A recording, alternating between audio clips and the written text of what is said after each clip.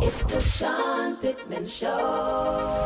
Together we can change the world, make a better future for our boys and girls. The Sean Pittman Show, providing information that we need to know, giving us the power that we need to stand, positioning ourselves and lend a helping hand. So let's go, let's go, let's go, let's go to a place where we all grow.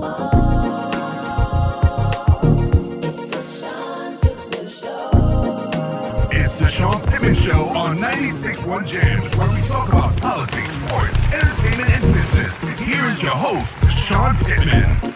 Good morning. Welcome to the show, and hope you guys had a great week. We're back. Everybody's back to work, and but that doesn't stop college football because we have one more game, y'all. One more game to decide who is the best team in the country, and what a journey it's been in getting to the end. And I say that because COVID was still here. Omicron came in like a storm in the end of the year, but we made it through. I know that there were some bowl games that didn't make it, some teams that weren't able to go, and some teams, I think there's some teams that just decided they didn't want to go. Like, does anybody have COVID? Anybody? Yeah, raise your hand. I don't know that for sure. I'm just saying it's possible. But anyway, y'all, after last year's show, we had Joey Galloway on to take us through what's possible, what he thinks, what happened. And many of y'all were like, is Joey coming back? So I got a chance to talk with him a little bit, and he agreed to come back. So I think Joey's on. Joey, you on the line? I am here. Hey, man, thank you for taking time, man. You've been busy. You have been everywhere. I don't know what ESPN would do without you, but congratulations on all your success, man. Your voice is so credible and so needed in this space. And I don't know about everybody, but most of the people I know look forward to what you have to say. So thanks for all you do, and congratulations, man. I appreciate that. It has been fun. This is my second career, and I would say that I've been very blessed to have this as a second career. I call it the best job in the world, talking college football. So I enjoy it. Well, you certainly know what you're talking about because we remember you doing it, and you did it quite well. And from lived experience, your voice really rings loud, especially when you're talking about the players and what they're thinking and I do want to talk about that a little bit later, but we've got a national championship game coming up tomorrow, a rematch of the SEC championship game between Georgia and Alabama. First, are these the best two teams in the country right now? Yes, I don't think that's up for debate at this point. I think that the committee did a really nice job of getting the top four teams into the playoff, and I think Georgia and what they did against Michigan definitely proved that they were the team that we thought they were all season long until the SEC championship game was the only game I've seen Georgia this season where they didn't look dominant. And so they rebounded from that game, beating a very good Michigan team, best team in the Big Ten. And then, of course, Alabama knocking off Cincinnati. I don't know that there's any other debate of who else could possibly be in this conversation. Do you think, though, because, you hear what I hear, there's a lot of debate about the playoffs actually getting the top four. I mean, the blowouts that we saw in both playoff games. I mean, did we just see that, like you say, any given Sunday and in this case, any given Saturday for college, right? But yep. But I mean, are we just seeing that some teams play better one day and not so good some other days? Which is the case for, you're talking about 18, 19, 20-year-old men here playing a game of football. And so, yeah, you're going to have that. I don't know that had we expanded the playoff this year, I mean, if you start to think about the other teams that would have been in that playoff, we would have had some terrific football games, some great matchups, and it's been a lot of fun.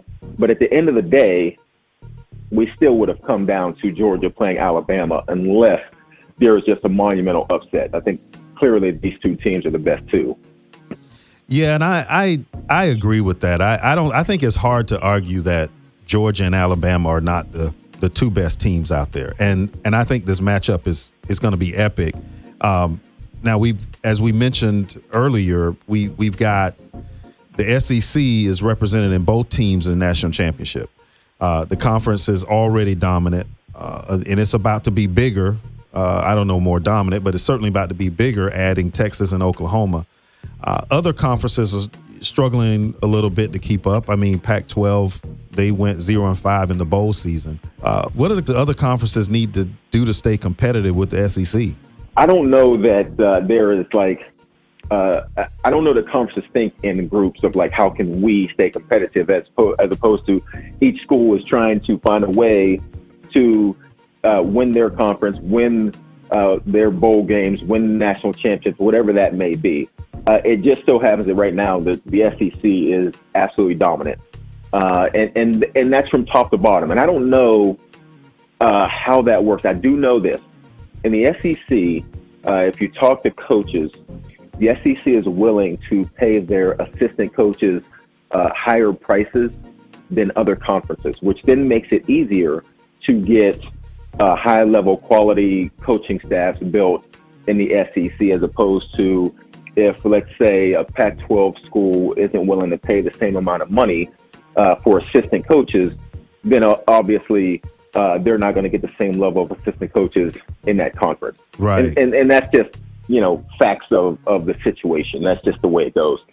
But when you look at the SEC and the way it's built, Alabama is absolutely dominant. Georgia, another team that has been successful. LSU has had some success. But Alabama's leading the way. And I don't know that even the SEC is trying to figure out how to be as good as Alabama. We have these conversations of what's it going to take for Georgia to finally get over the hump and beat Alabama.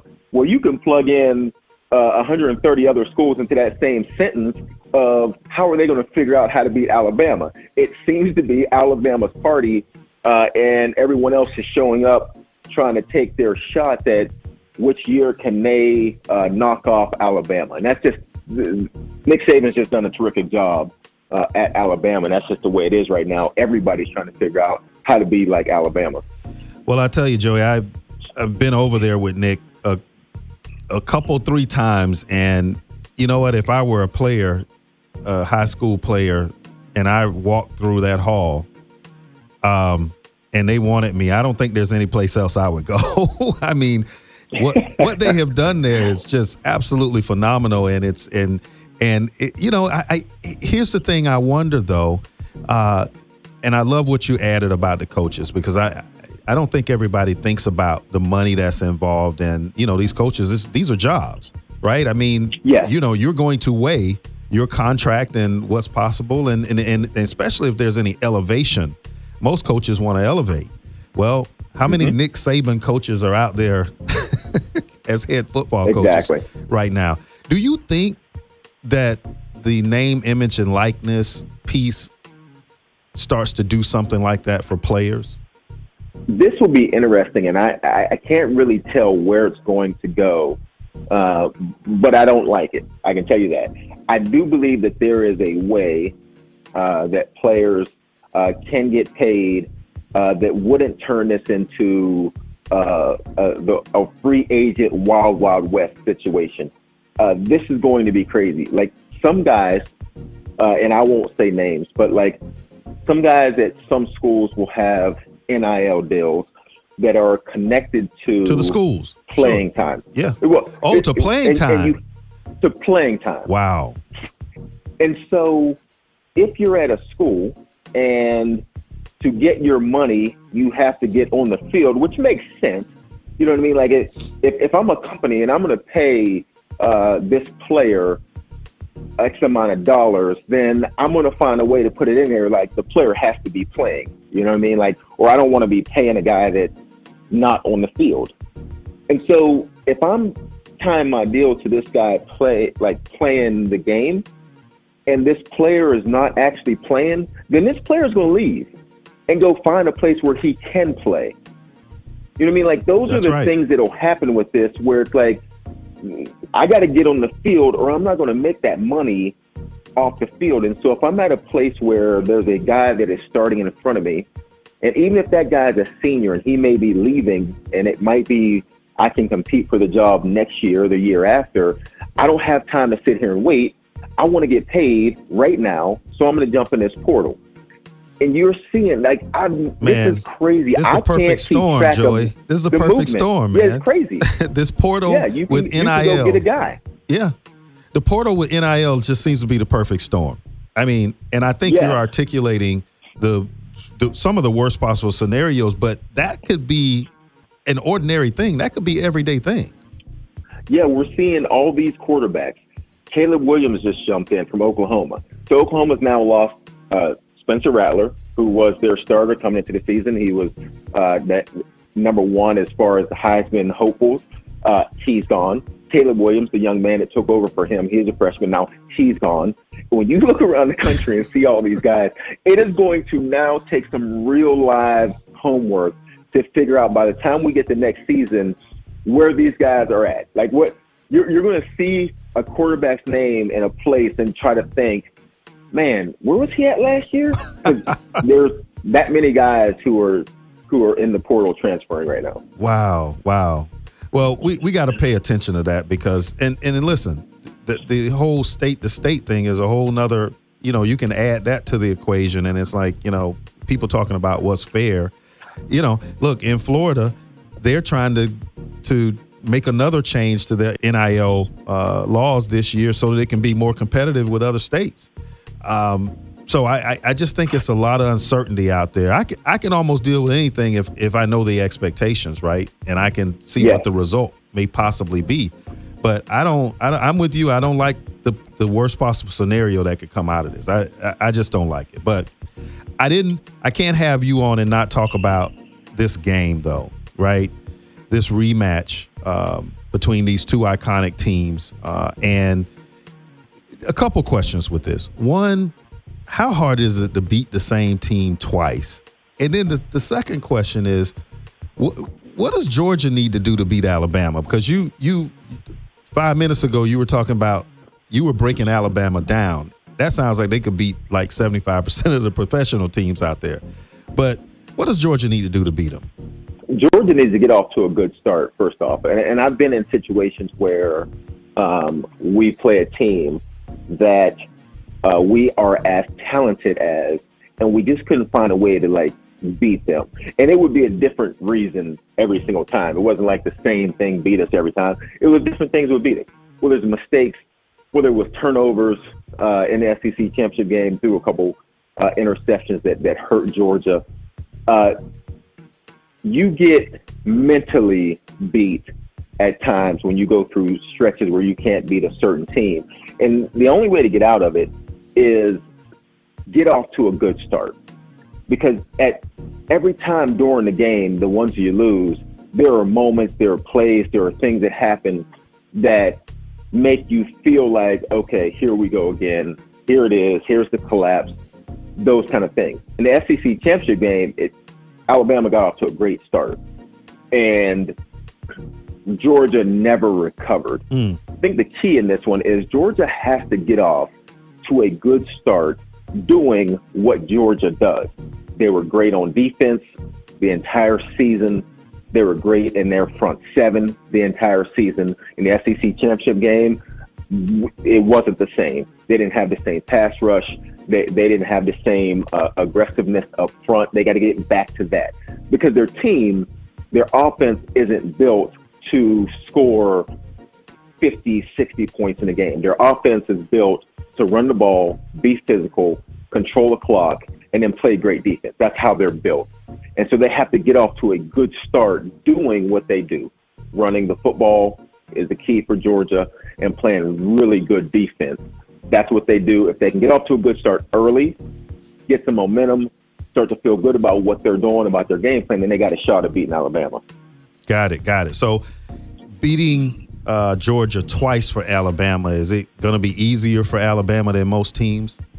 People always say it's hard to beat a team twice. I don't know why. I don't know why it is. I mean, if you're better than that team, you're better than that team. You know what I mean? Right. I don't know why that is. And quite honestly, if you beat a team Like, I would much rather be the team that won the first round than lost the first round. You know what I mean? So we would come in and say, we just beat them, so we know we can beat them. They don't know they can beat us because they haven't done it. Yep. And they haven't done it in a while. So Yep. they don't know they can beat us. So I would much rather be the team that won in this situation, which is Alabama, than the team that didn't win. But you go back, and I thought that Georgia would be a more dangerous football team after they lost because they went all season long, by far the best team in the country. And at times, that makes you become complacent, makes you believe in some things that may not be true. But when you lose, it makes you refocus, go back to drawing board, look at yourself, figure out what was wrong, and then come back. That worked for Georgia in the semi against Michigan. They looked really good in that game. So we'll see if it carries over to the championship game.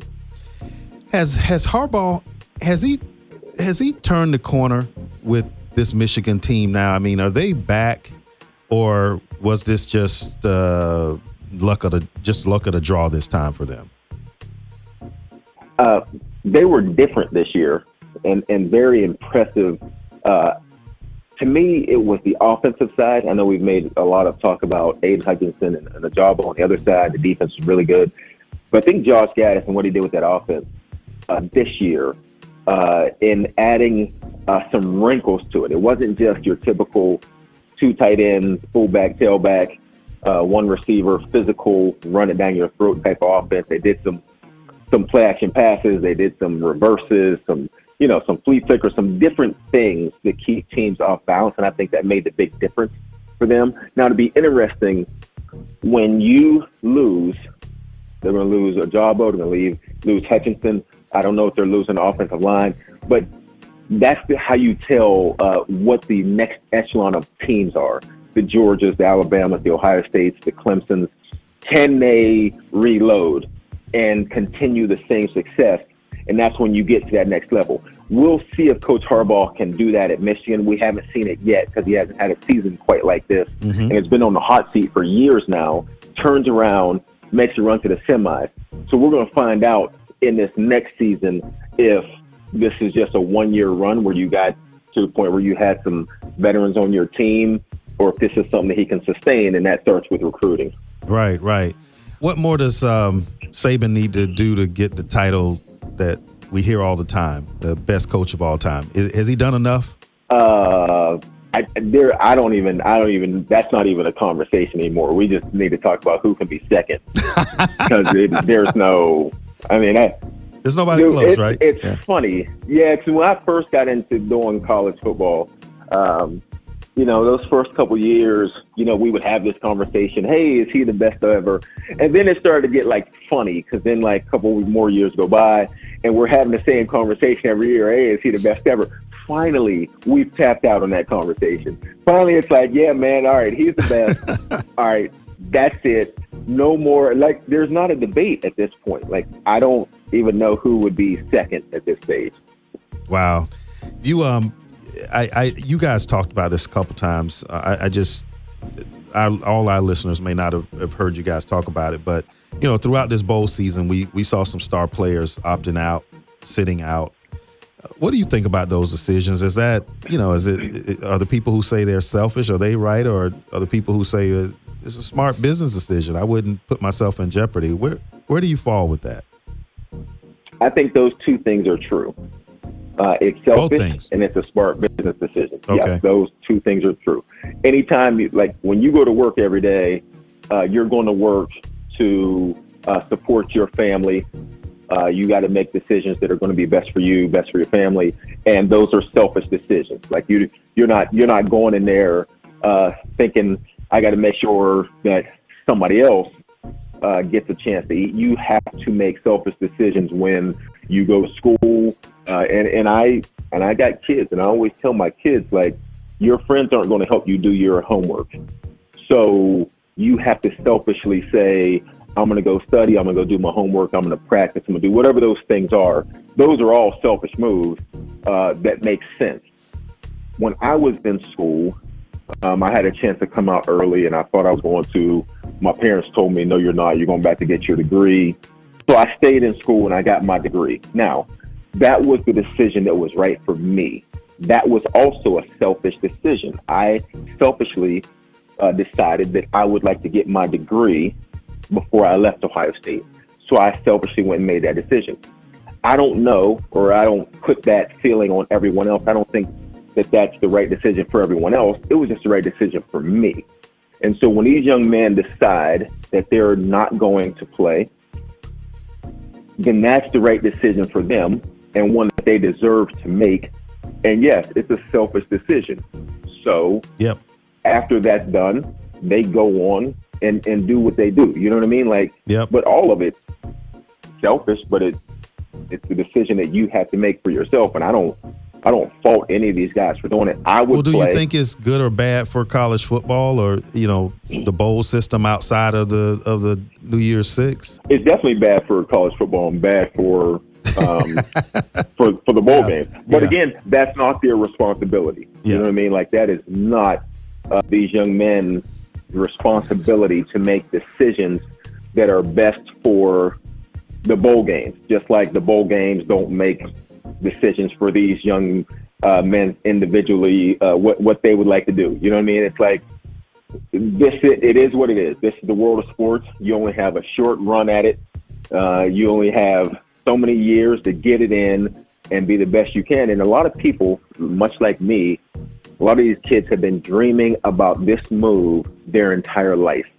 And now they are on the verge of having a chance to live out a lifetime dream. I don't fault those guys for making those kind of decisions. Yeah. And we just had a quarterback just got hurt that is going to exacerbate what you're saying here now. It is a huge decision, right? If you're not playing for the championship, the playoff, it is a huge career decision that you just need that one more game. And I would say that most of the stars will have folks telling them, you should wait. Last question, y'all, with Joey Galloway. And Joey, we appreciate you so much, man, and your time. You played some huge games in your NFL career and bowl games when you were at Ohio State. What are these players at Georgia and Alabama, what are they going through in preparation for this game? And how long do you have to be on the field for your nerves to to settle down? Well, it's different now because now these guys got to worry about COVID. So I've never dealt with and never seen anything like this. And this is like, and I know where I am after 2 years of this, and I know where I was after last season as part of this. Like, these guys have to be mentally tired, like mentally worn down. Because I'm getting mentally worn down, and I don't have to play. I just have to talk about it. But I have to travel.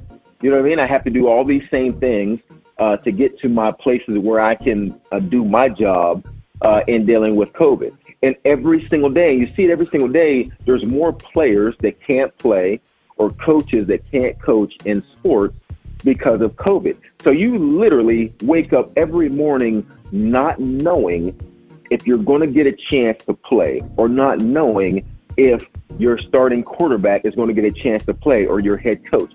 These times in the last 2 years are absolutely crazy as far as that aspect added on to what it takes to prepare to get ready to play these games. I can't even imagine what that's like as far as what these guys are dealing with now compared to just, having to focus on football and getting ready to play. It's already difficult to do that. You add in this other aspect of unknown, and that they have to be mentally tired. Yeah, and you said it, man. Every step of the way, you got to think about it, right? And you got to make decisions based on, the risk that you're taking. You're right. I hadn't thought about it to that point that beyond them thinking about the game, they got to think about what do I need to do to make sure I can even show up. So, man, listen, the game's tomorrow. I'm looking for a Joey Galloway prediction here. You got one? Yeah, I'm going to go with Georgia. I'm going to go with Kirby Smart finally gets it done at Georgia, and they find a way to knock off Alabama. Okay. So I'm going to go with Alabama just because I want to bet you something. Listen, I'm gonna bet you an Orange Bowl shirt, right? And if you win, you got to send me an ESPN shirt, all right, or something, right? Gotcha. Yep. All right. So yes, y'all sir. hear it, listeners. Joey Galloway and Sean Pittman. We got a little bet on this. Everybody will be watching the game, though, Joey, and we'll be watching you do your thing, man. But thanks for sharing this time with us, man. Appreciate it, man. It was fun. All right. Safe travels. Listeners, stay with us for another moment for the Pittman Point. Be right. It's time for Pittman's Point on 96.1 Jams. Welcome back to the show, and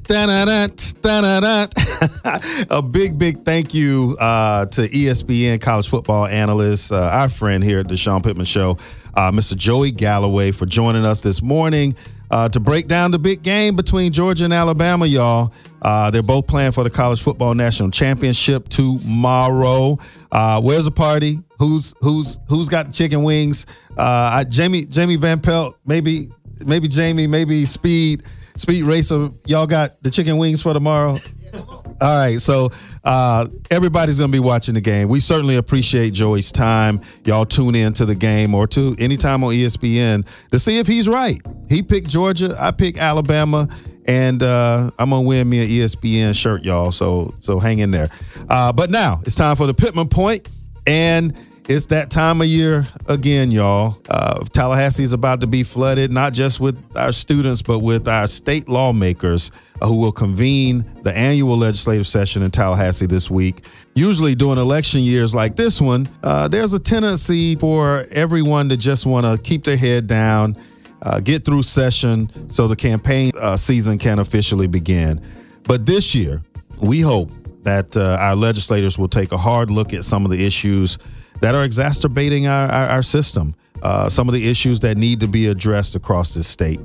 We're seeing major needs in healthcare, COVID-19 recovery. Omicron is off the chain right now, and there is sufficient budget to do pretty much everything that needs to be done, and then some. So we hope that they will really tackle some of the issues that will make Floridians' lives just a little bit better. So the Pittman Point today is good luck to everyone involved in the Florida legislative session. Good luck to our local delegation, Senator Loran Osley, Representative Ramon Alexander, Representative Allison Tant, and Representative Jason Schoaf. Good luck to our higher education institutions here at Florida State, FAMU, and TCC, who all, by the way, have great needs before the legislature. And good luck to the people of Florida. There's a lot to get done, and we have faith that it will. This is the Sean Pittman Show, and we'll see you in 7.